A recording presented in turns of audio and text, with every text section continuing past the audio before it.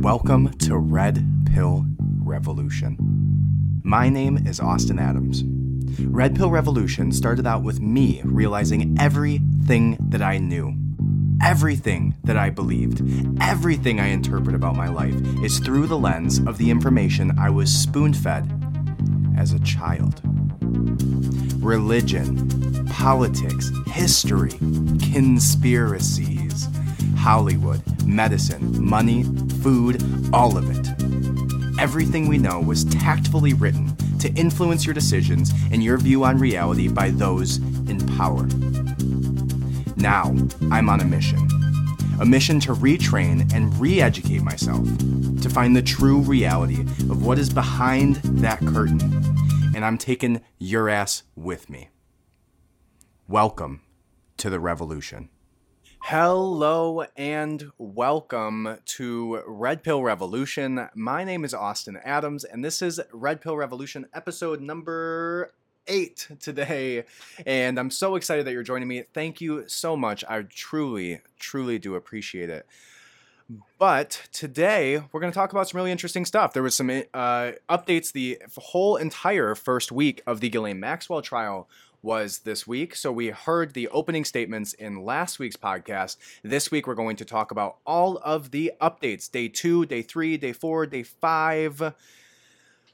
Then we're going to talk about Epstein's Black Book. Who was in it? There's a crazy amount of celebrities, royalty, some unbelievable weird ties to like modern or current events with people like Alec Baldwin being in the book, and even some crazy theories that Jeffrey Epstein is a clone, which came out of a little bit of research from that Black Book. But we're going to go over all of those names. If you want to follow along with that, it is on the Substack right now, redpillrevolution.substack.com.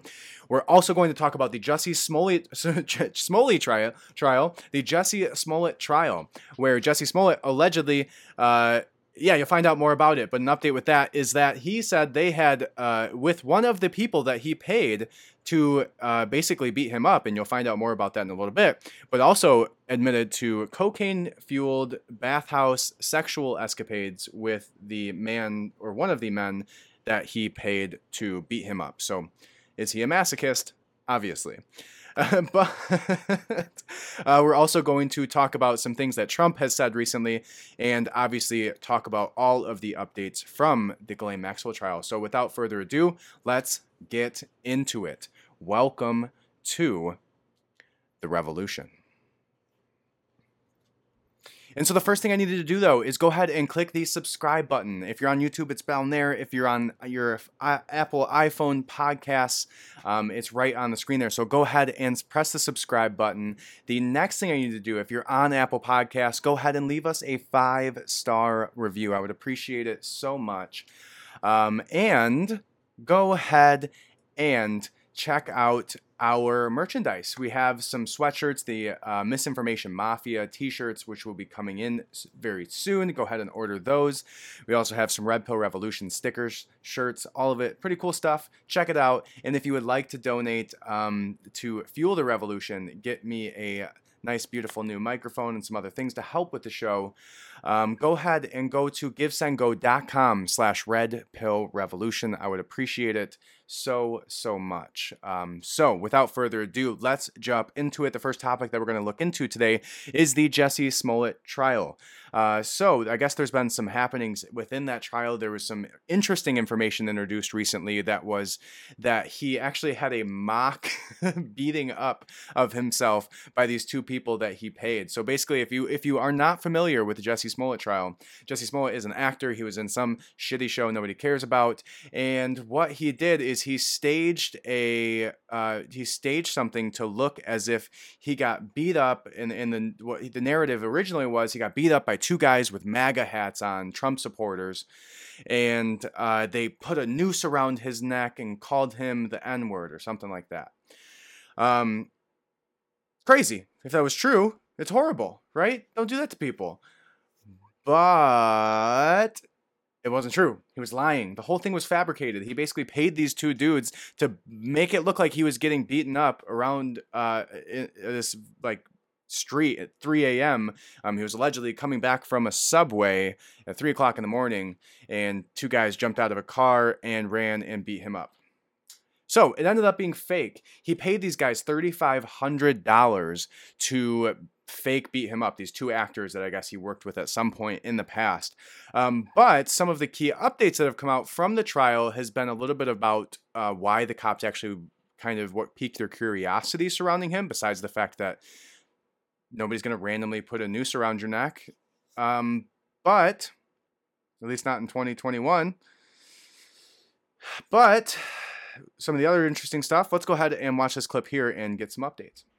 A lot of people, myself included, were horrified. Absolutely. Just the circumstances and the way he told the story and this what he said happened to him sort of fit in with not a narrative, but a reality for a lot of people in this country since President Trump was inaugurated, that there is an atmosphere of menace and an atmosphere of hate around the country that made it possible for people to either readily believe or want to believe Jussie Smollett. Narrative. Yeah, there, you see he said the narrative before he said reality. The reality a lot of people face is not getting the shit kicked out of them by two people who scream MAGA and then call you the N-word and then put a noose around your neck in the middle of the night at 2 a.m. That's not the reality of people coming out of the Trump administration. That's such a stupid thing to say. But I digress.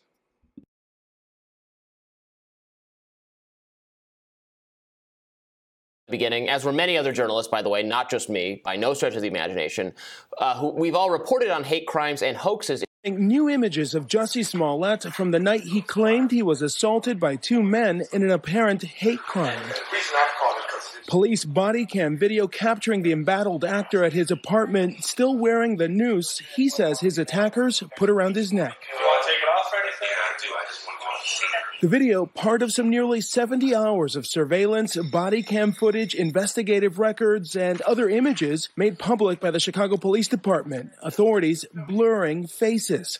The alleged assault happening this past January, early in the morning after Smollett headed back to his apartment. The alleged attackers, now known to be these two brothers, who police say can be seen in a cab, allegedly heading to meet Smollett.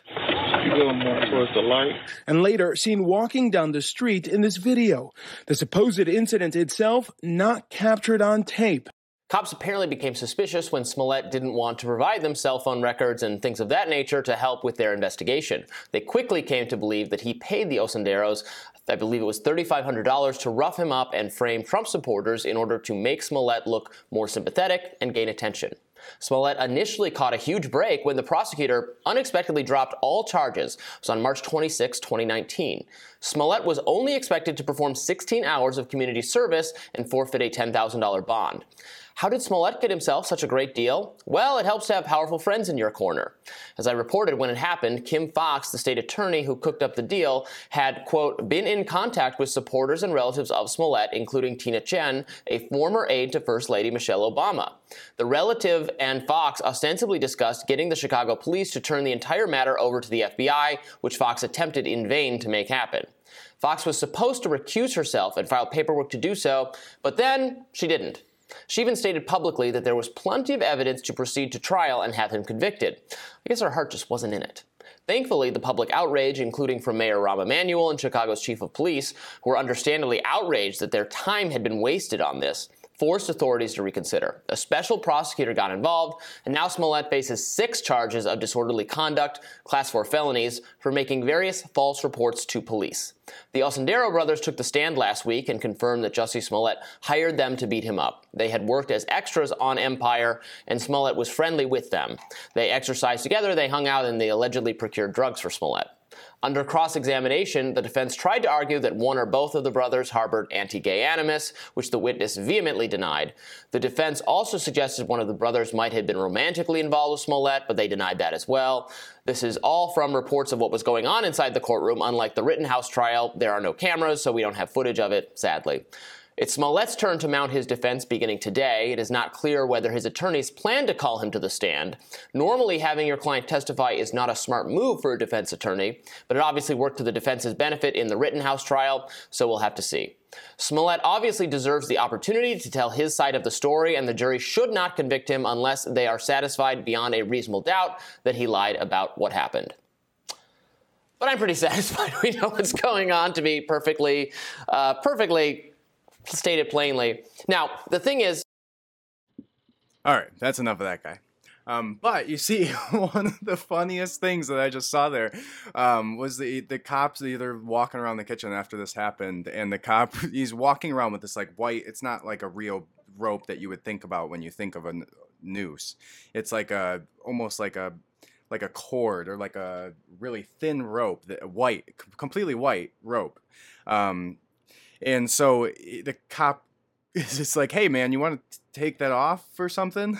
He goes, oh, yeah, I did. I just wanted you guys to see it. So it was like he kept that thing around his neck for like 2 hours after he was even questioned by the police. And then as the police started to ask him for his phone records, kind of digging into the situation a little bit further, that's when some red flags started to come out when Jussie Smollett didn't want to give his phone over. So that caused some situations to go on there. So then the judge basically had ties to Michelle Obama and a few people within higher powers, and gave him 16 hours of community service for not just filing a wrongful police report, which is what he was, I guess, being tried for originally, but what he should be tried for like 16 hours of community service for committing an act that's intention solely is to drive our community of people against each other, is to cause not only a divide, but cause a racial divide in the United States that pinpointed people. And you heard it from the guy originally who said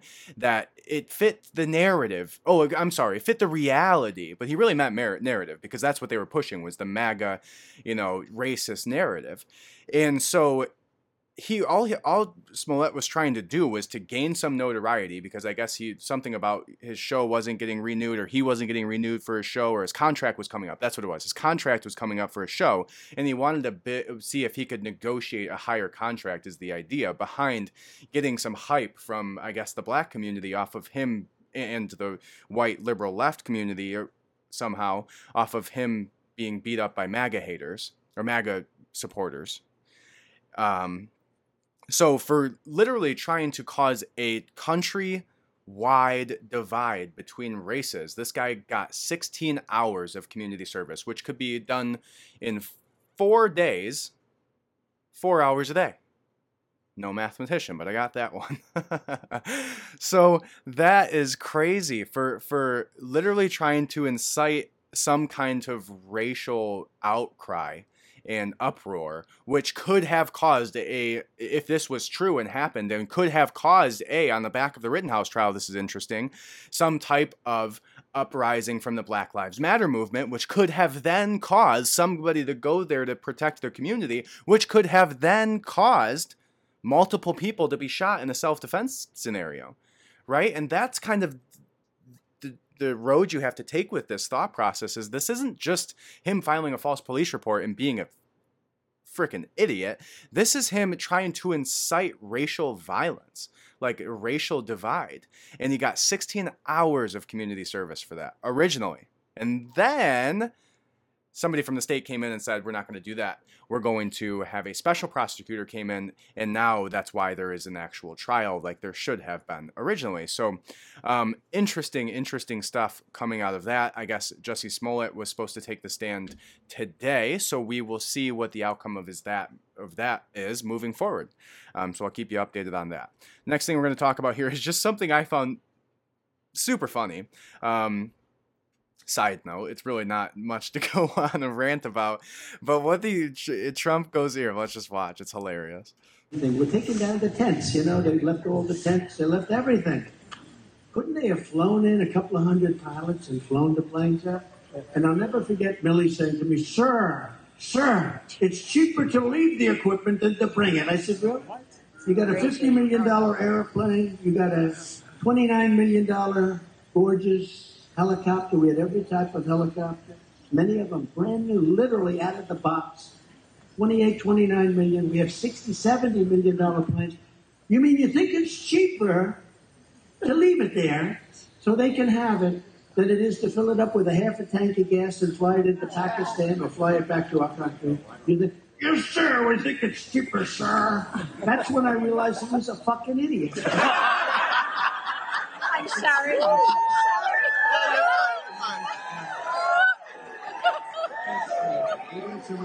I'll tell you what, though, I got to know, look, we defeated ISIS 100% of the caliphate. I got to know a lot of the generals. I got to know a lot of them. And they are great. But the television generals have been, they're just bad. The politicians are just bad.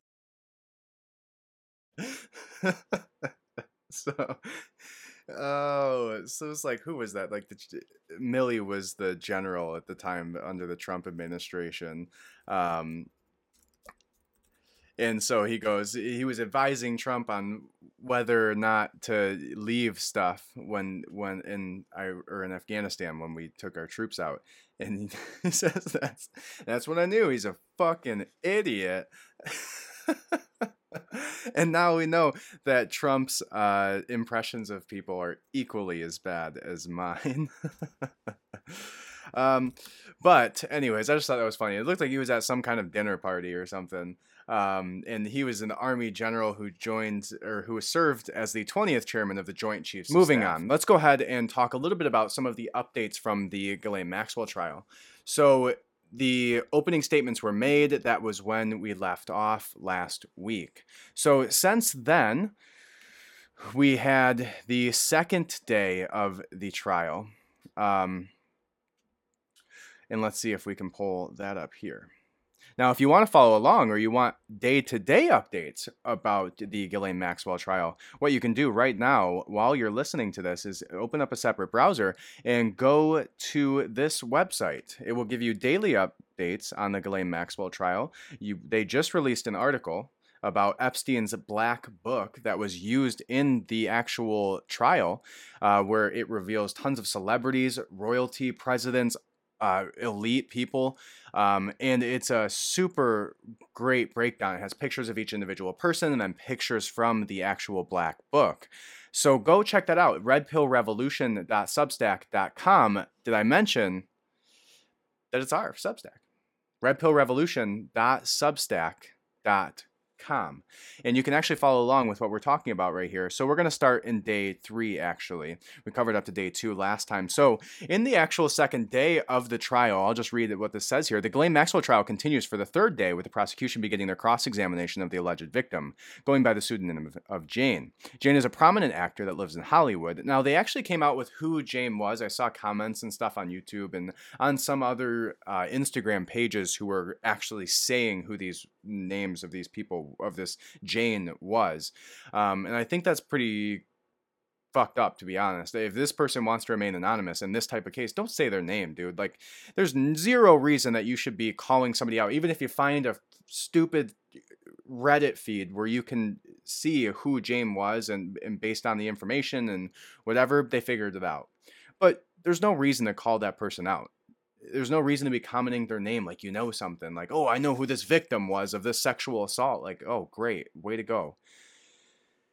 Anyways, so there was speculation growing around that Maxwell's lawyers were trying to show discrepancies within the case in hopes of getting the charges thrown out. So they were trying to basically delegitimize some of the actual people that were standing on the bench during their cross-examination.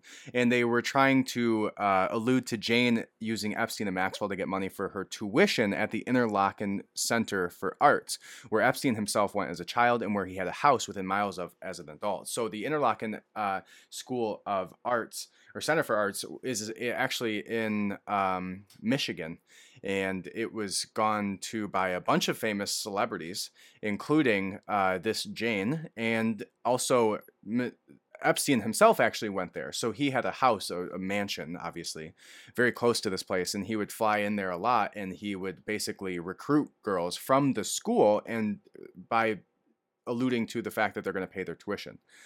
Then, in the trial, the defense looks to discredit Jane by pointing out that she was an actor and played the role of a prostitute. So I'll actually read that because I think that was there's so many things so far within this trial that was so distasteful by this defense. I can see how Ghislaine Maxwell thought they were great to defend her because they're also obviously pieces of shit, or they wouldn't have taken this case in the first place. But also, you can just see it in the way that they're approaching this defense. All they've done so far is we talked about it last time, is try to gaslight the people on the defense, right? Or the victims. They were trying to gaslight their memories. They were trying to delegitimize the fact that, they were actually victims, and tried to allude to the fact that all they were there for was money. And we saw those in the opening statements last week when we had this podcast. So I'll, fill in the blanks yourself. But it said Menninger, who was one of her defense attorneys, said, and since you've played the roles, since then you've played roles like a cancer patient, which Jane said yes. Menninger said prostitute. Jane said, not my favorite role. Menninger said, can you cry on demand? And Jane said, no, not always. That's not really how it works. So all that defense attorney is trying to do there is trying to make it look like anything that Jane does, as if they're just trying to delegitimize the victims. They're just trying to muddy the water enough so that the jury has reason to believe that there's an ulterior motive, or reason to believe that these people are lying, or that when she cries about the fact that she was sexually molested by this rapist, Epstein, and the rapist of Ghislaine Maxwell, that, that's just crocodile tears because you're an actress who played a cancer patient. Like, well, how is that even relevant? And why is the fact that she's a prostitute relevant? Because they're literally trying to shame her. They're trying to put a shadow and cast a shadow on her character in a way so that it will manipulate the jury to not take her account very seriously.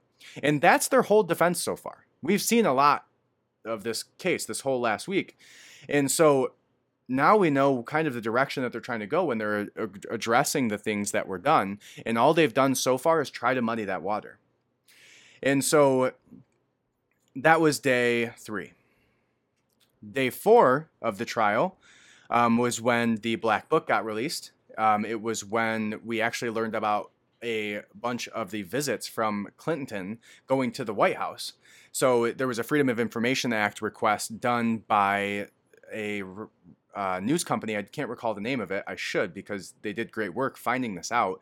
But they basically did a Freedom of Information Act request where they requested the records of everybody who was in the White House during the Clinton administration, and found out the fact that Epstein went to the White House, went to the fundamental structure of our government where our president lives, this sex trafficking rapist, walked through those doors proud to be there.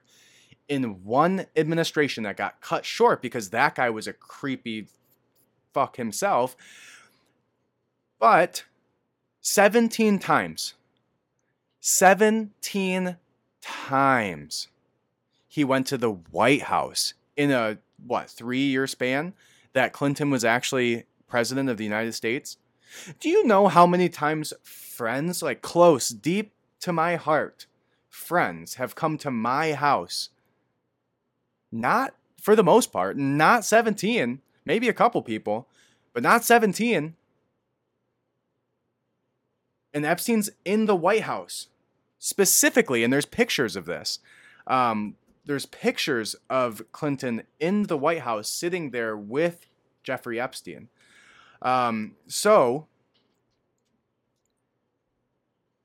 then basically what happens in this trial is that the maintenance employee of Epstein is now being questioned by the defense, as well as questioned by the prosecution, to figure out some of the information about the massages, some of the information about this booklet that was released regarding the mannerisms that this maintenance man was supposed to hold. And it sounds like to me like he was more than a maintenance man. It sounds like he was their chauffeur. It sounds like he was more of like an actual kind of like errand runner, as well as doing maintenance around the house and groundskeeping and things like that. So he would go pick these women or these children up from the airport and bring them to Epstein's house.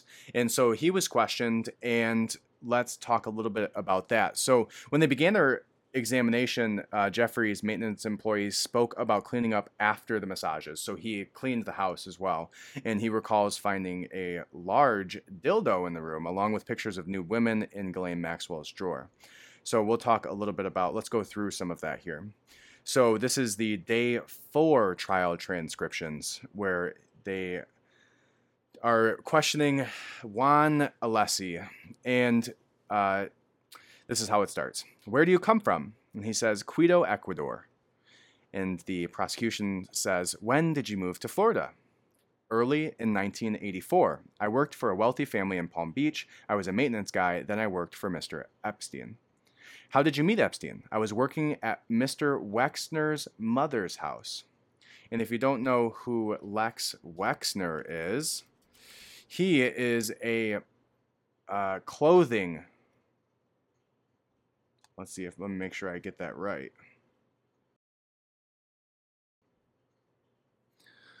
All right, so former companies held by L Brands, L Brands was Les Wexner's company. So this guy used to work for Les Wexner too, and that's a hard name to say. Les Wexner owned a bunch of companies like Victoria's Secret, who'd imagine that, Bath and Body Works, I believe it was Abercrombie and Fitch as well. He owned, Lane Bryant. He owned Express. He owned Flagship, The Limited. And let's see, what else?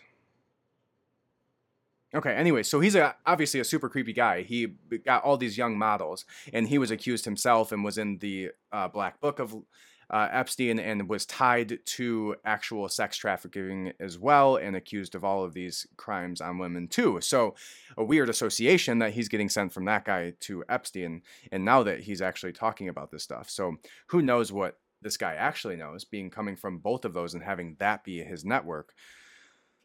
So they then go on to say that who is in this photo, says Mr. Jeffrey Epstein. And the prosecutor goes on to ask him, when Mr. Epstein was in Palm Beach, where did you sleep? He said, I had a room there. Who else worked there? I brought my wife to help me and other girls. How did things change when Mr. or Mrs. Maxwell got involved? Things were less cordial, less conversational. I was not allowed to see Mr. Epstein anymore unless he asked me questions. Mrs. Maxwell said, don't even look at his eyes. Look at another part of him.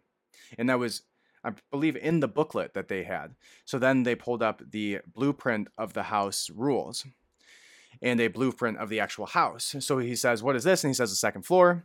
And then he continues to go on and ask if Mrs. Maxwell slept in the Palm Beach house, to which Maxwell's defense says objection. And the Judge Nathan says it's allowed. Alessi says she slept in Mr. Epstein's bedroom.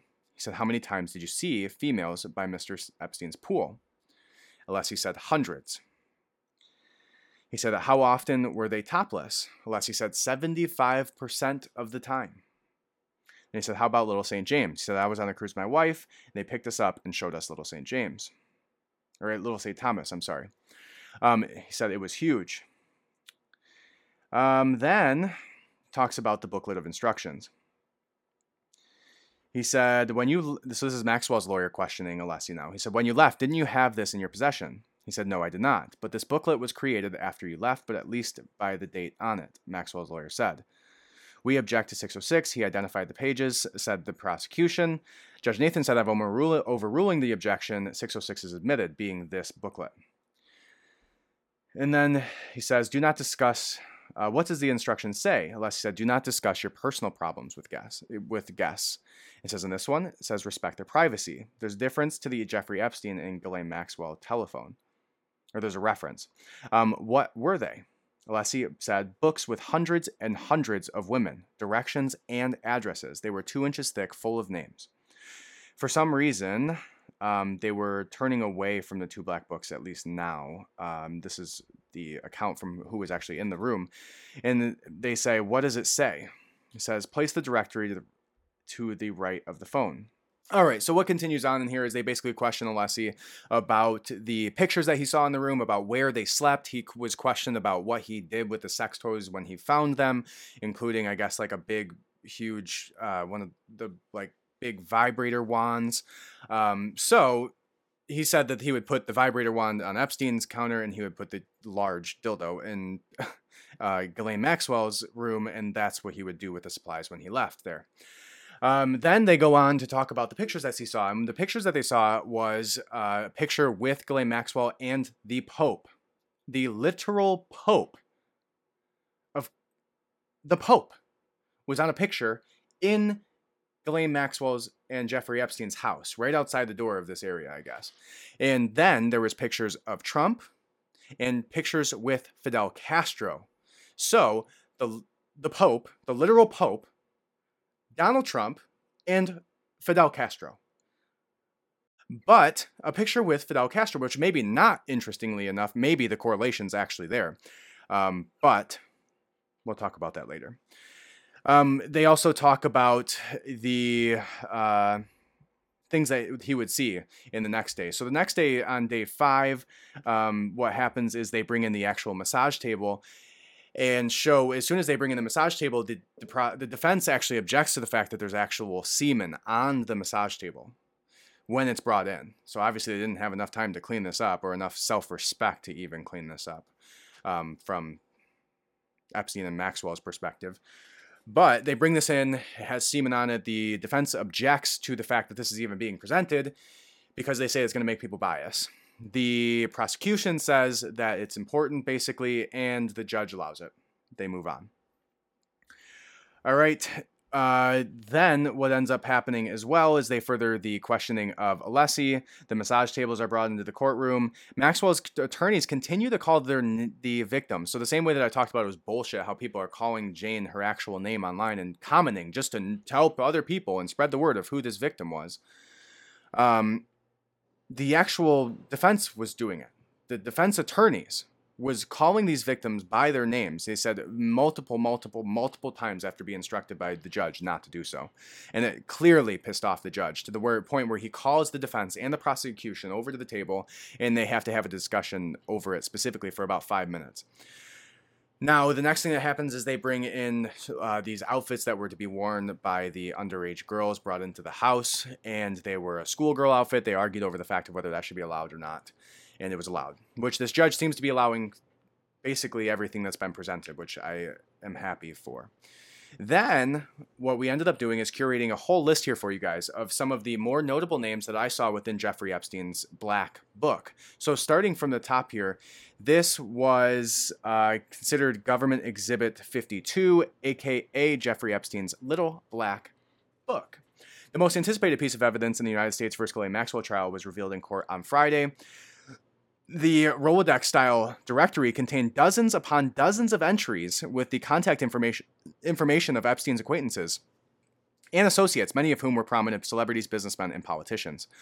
Below, you'll find a list of names to the corresponding pages, and I put this together, and it's also right there on the Substack. So this is all free. You can go see all these names. You can see their pictures. You can see the unredacted information, the actual pages from the Black Book, and go check it out yourself, or just follow along.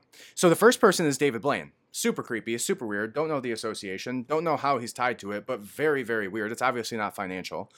But it is interesting to note the correlation, because we're going to talk about this later, that the CIA actually, during Project MKUltra, which was released 30 or 20 so years ago, but the information was released on that, and they had a magician come in to teach them sleight of hand techniques so they could actually drug girls without their knowledge. Weird correlation. But anyways, David Blaine. So David Blaine's the first one on the list. He is a celebrity magician. He's a celebrity magician, and he, if you're not looking at the picture, is standing there with a bunch of cards. And so he's on there. David Blaine. Don't know what to make of it. Don't know the correlation. Don't know how he has anything to do with it. Haven't looked much into it. But if you know anything, let me know. Leave a comment in or on the Instagram at Red Pill Revolt. The next person that we have, which is hilarious and interesting ties and correlations to current events as well, is Alec Baldwin is in Epstein's Black Book of Contacts. Alec Baldwin, the one where there was rumors that, okay, let's back up. If you don't know who Alec Baldwin is, he's a former actor turned murderer who shot somebody on set recently. I'm sure you've heard this by now. If you haven't, you're in a hole. And he shot somebody, and the person that he shot was the director or part of the videography team or something like that, or production company, and had nothing to do with the set. So it's not like he was sitting there pointing the weapon at somebody who was a part of the actual movie and then pulled the trigger. He was literally holding the weapon at somebody and pointing it at somebody who was not a part of the actual acting, not a part of the actual set, and somehow had his finger on the trigger and pulled it at this woman. Now, the woman, it's herself, who's now deceased, rest in peace, but her and her husband apparently has ties somehow into, they were working on some type of documentary regarding pedophilia.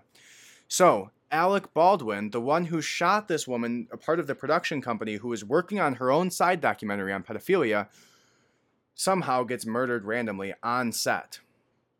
And if you missed his bullshit 60 Minutes or whatever they just did on him, they did this long interview with Alec Baldwin, where I don't know what happened because I didn't listen because I don't care. Who cares? He's nothing of value to say. But anyways, he is obviously a creep and is tied to Epstein in some way, and that little string that you can pull on there might be something to look further into, where there was allegedly this rumor about her working on a documentary regarding pedophilia. And then there was also some interesting ties between her husband and the Clinton Foundation, if I'm... All right, so this says that basically the husband worked for Latham and Watkins office, which represents the Clintons, and Michael Sussman, who was recently indicted by John Durham. To add another strange plot twist, Helena Hutchins is originally from the Ukraine and grew up on a Soviet military base. So, let's see.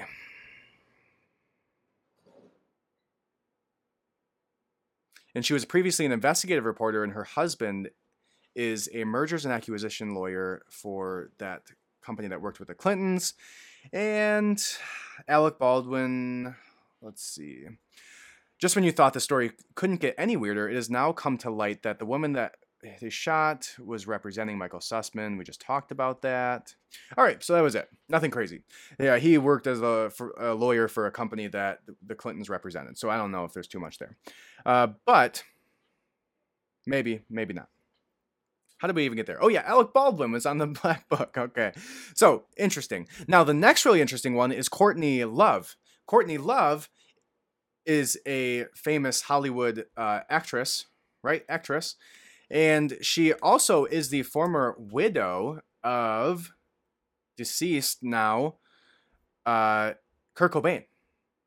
The one who's, there's this whole crazy conspiracy around how he ended up dying and committing suicide, allegedly.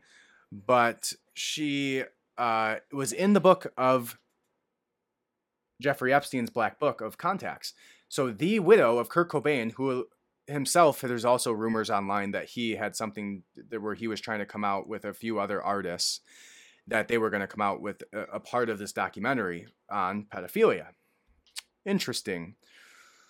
So the next person is Dustin Hoffman. Dustin Hoffman is a actor, quite kind of creepy in this picture actually, but he's from a few things. Mick Jagger. So the knighted, I believe, Sir Mick Jagger was in Epstein's book. Now a rock star himself, and I'm sure had his fair share of crazy partying, but he's also a multi-millionaire, probably has ties in the finance industry. Who knows what that is about. So next one is Jimmy Buffett, also a weird one. Don't know what to make of that. Jimmy Buffett, you got some questions to answer. But Chris Tucker. So Chris Tucker was on the Epstein flight logs a bunch of times. The Chris Tucker, Rush Hour. He's from Rush Hour 2. He's from Rush Hour 3. He's from... Chris Tucker's from a bunch of movies. Let's see if we can pull up his Rolodex here. But Chris Tucker was on the list, and he flew on Epstein's flight log. He's on the flight log a ton of times, going to Little St. Thomas, going all over. He's one of the top people who were on the actual flight logs. So here's his website where he goes over his book. So he was in Silver Linings Playbook. He was in all of the Rush Hours. He was in Money Talks. He was in The Fifth Element, Dead Presidents, House Party. So really not in a ton of them, but mostly Rush Hour. He was in Rush Hour. Yeah, that's his big ones. All right, so I thought he was from more than that. I guess I just liked him from Rush Hour, but now I don't because he's a creepy pedophile who flew on Epstein's plane a bunch of times. So one of the most reiterated names throughout the list was Chris Tucker. The next one is Kevin Spacey. That's an obvious tie. Creepy pedophile himself who is called out during the last few years. So no surprises there. There was also rumors that came out that Michael Jackson was on it. I couldn't confirm that. Didn't see a name in there that had anything to do with Michael Jackson. So that's one that's not true that I've seen around. The other one was Tom Hanks. People said that his name was on it. That was also not true that I could find his name being in there. Now here's an interesting one. So Epstein called himself a science philanthropist and donated like millions and millions of dollars to prestigious scientific universities such as Harvard, MIT, Santa Fe Institute. Several of his money was actually continued to be taken by these universities even after he was convicted in 2008, like MIT continued taking his donations. A partial list of the biggest scientific names in Epstein's book was the theoretical physicist and New York Times bestselling author Stephen Hawking. Stephen Hawking was in his book, or his contact book, which is interesting. Obviously, there's probably not much that quadriplegic could have done to attack anybody or to do any of these atrocious acts himself. But interesting that his name's in there. He also the paleontologist and evolutionary biologist Stephen Jay Gould, Oliver Sacks, the neurologist and best-selling author George M. Church, and a molecular engineer who worked to identify genes that could be altered to create superhumans, and the MIT theoretical physicist Frank Welskrek, a Nobel laureate. Don't know what that means. So one of the most puzzling things about Epstein is I guess he used to like just surround himself with all these scientists, and he'd even throw like science parties at his house where all these prominent scientists from all these colleges that he donated to, like MIT, like Harvard, like Santa Fe Institute, would show up to his parties, obviously, because they were probably obligated with all these millions of dollars he was throwing at them. And they would talk science, and there was largely reported that Epstein just like didn't really engage much in these conversations, but liked to think of himself as a super smart scientist. And so he had all these contacts in there that were very well-known scientists, like Stephen Hawking, which is an interesting one. Okay, now the next ones are the most interesting to me, and probably the most interesting to you, which is Peter Soros. So the nephew of George Soros was in Epstein's book. George Soros being the puppeteer master, and you'll see that as a list throughout here. One of the puppeteer masters and the philanthropist who has been himself the center of attention for crushing countries' financial institutions through shorting them and several financial acts like that by basically just completely crashing a country's whole economy and causing countries to become third world countries because George Soros crashed their whole economy. Anyways, Peter Soros is in Epstein's Black Book. David Rockefeller. So the David Rockefeller, the grandson, I believe, or son of Rockefeller Foundation, John Rockefeller, right? Is it John? John Rockefeller. And he is in there. So I could see there's been a lot of, if you go search some of those last names, you'll see that they're mentioned places. You'll see that it says, Kevin Spacey, Epstein's Black Book. Just search that. You're going to see a bunch of articles. I searched David Rockefeller and Jeffrey Epstein Black Book, and nothing came up.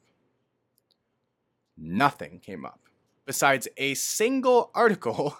And this is where we're going to go deep on this one. A single article that claims that Jeffrey Epstein is a clone once you get deep enough into it. So that is on the Substack. You can actually click it and open the article. So pull on that string. Go read that article. It's in the Substack right now. You can go check it out. It's by...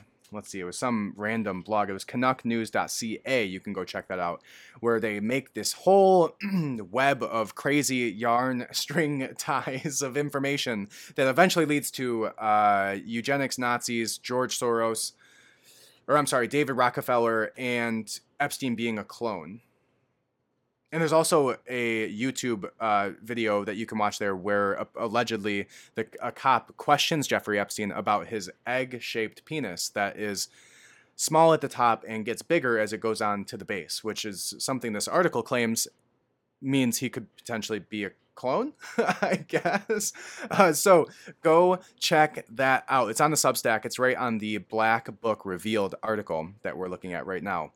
So go check that out. Let me know what you think. Moving on, Mike Bloomberg. So Mike Bloomberg, the Bloomberg News, Mike Bloomberg, the billionaire media mogul, Mike Bloomberg, the presidential candidate, Mike Bloomberg, was in Jeffrey Epstein's Black Book.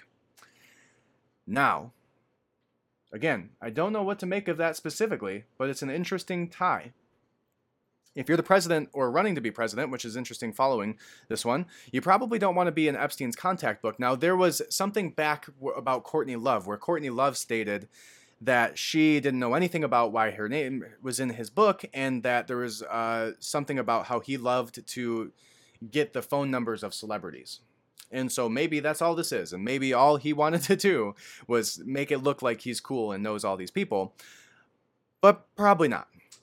So Mike Bloomberg was in there, media mogul, billionaire. Pull on that string. The next one is an interesting one, and it's more interesting because there's multiple people that are on this, and I've seen people try to defend this like crazy online, and you might be one of those people, and I understand your viewpoint.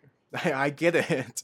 It's not a good look, and but that's okay, and we have to look at all of this stuff objectively, and we can't just shield our eyes to the possibility of who is in this book and what the implications of those names are and what those ties are. So without further ado, the Trump family, not just Donald Trump, the Trump family, including his former wife, Ivana Trump, and his daughter,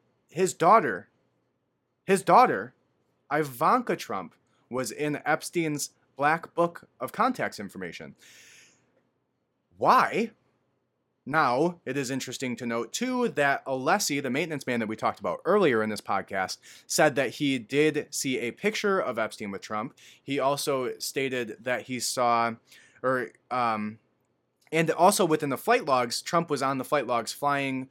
So here's what the defense is from people who are defending this, just to give you that side of it, is the fact that, he was only on the plane once, and it was not going to the island, it was going to New York. And apparently during this exchange where Trump, his plane wasn't working, and he used Epstein's plane, and he flew to New York with it. Not a good look, man. Not a good look at all.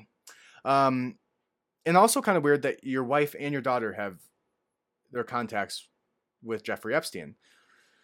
And how old was Ivanka when this came out? I mean, she's probably, 30 now? Around there? 30, late or early 30s, I mean. So, this came out. I mean, there's names in here from back 10, 15 years ago. So hopefully this wasn't a phone number for her when she was, in her earlier years. But I know there's lots of speculation that Ivana was a part of helping recruit with Ghislaine Maxwell. There was a picture that came out with Ivana being in a car, I believe, with Ghislaine. And a lot of some of these accounts, and there's a little bit of fog around Mar-a-Lago, which is owned by Trump. So I don't know what to make of that. There is enough smoke here for the potential to be fire. I mean, you can't just close your eyes to that. You can't just say, he went, his wife and his daughter is on there. There's pictures of Ivana with Ghislaine. And Ivana is Galana. That's a mixture of Ghislaine and Ivana. But Ivana was a international supermodel as well. So interesting to know. Again, I'm not claiming he had any sexual relations with any of these women or children. But there's a lot of smoke there, and it's something that you should probably address. And if you're closing your eyes to that, maybe you should ask yourself why. It's hard to defend. Yeah, I mean, I get the fact that he never flew to the island, and it's not like he was Clinton, who was having Epstein literally come to his house 17 times within a few years, and he wasn't going to the island like Clinton was, and he wasn't on the logs, 26 times like Clinton was. So that's obviously, there's fire there. This is smoke. So there's not anything that we can make of this. Bill Clinton absolutely was a part of these atrocious acts. I don't see how you can turn that any other way. And obviously this is an opinion. I don't know that for a fact, but 26 times you flew on that plane. 17 times you had him to the White House, specifically in like a one-on-one situation. But he wasn't in the actual Black Book. Now, the next one is another interesting tie to the current events, which is Andrew Cuomo was fired. And maybe that's an interesting, even more interesting now that his name was revealed in this book. But Andrew Cuomo recently fired from CNN for allegedly basically using his abilities at CNN to poke and prod to try to get his brother out of his sexual harassment claims trial, which Cuomo actually dealt with himself. But Andrew Cuomo's in there, and he was recently fired, and he's had sexual harassment claims in the past. And then the last one that we'll talk about today is Richard Branson. So Richard Branson's an interesting one. He originally denied having any contact or to be anything a part of Epstein, and that was following 2008. But Richard Branson himself has an island very close to Little St. James, or Little St. Thomas. Why do I keep saying James? Must be an island out there called Little St. James. But Little St. Thomas, Richard Branson had an island right by it, like really, really close. And I don't know if a bunch of billionaires just have a bunch of islands in the Bahamas right next to each other where they go to do partying and weird devil seances and satanic rituals on children. But that seems to be the case to me. Anyways. Richard Branson was on the plane. He claims he didn't have any contact with Epstein, but there is also information that came out that he was at Epstein's island at one point and also held a sex cult at his island. NXIVM, I believe, was the name of this sex cult that he hosted a party for on his island. And then there was pictures that correlated him with Epstein as well. So there is your Epstein Little Black Book, and that is what we have for you for the Ghislaine Maxwell trial today, which actually further went on today, and we will go into more information about that next week when we cover this week's trial. But now we're going to move into a little bit of information regarding the CIA and their history and their little black book of secrets, talking about little black books. So something interesting to note about the CIA was formed after World War II. So the CIA came as a result of World War II. Now,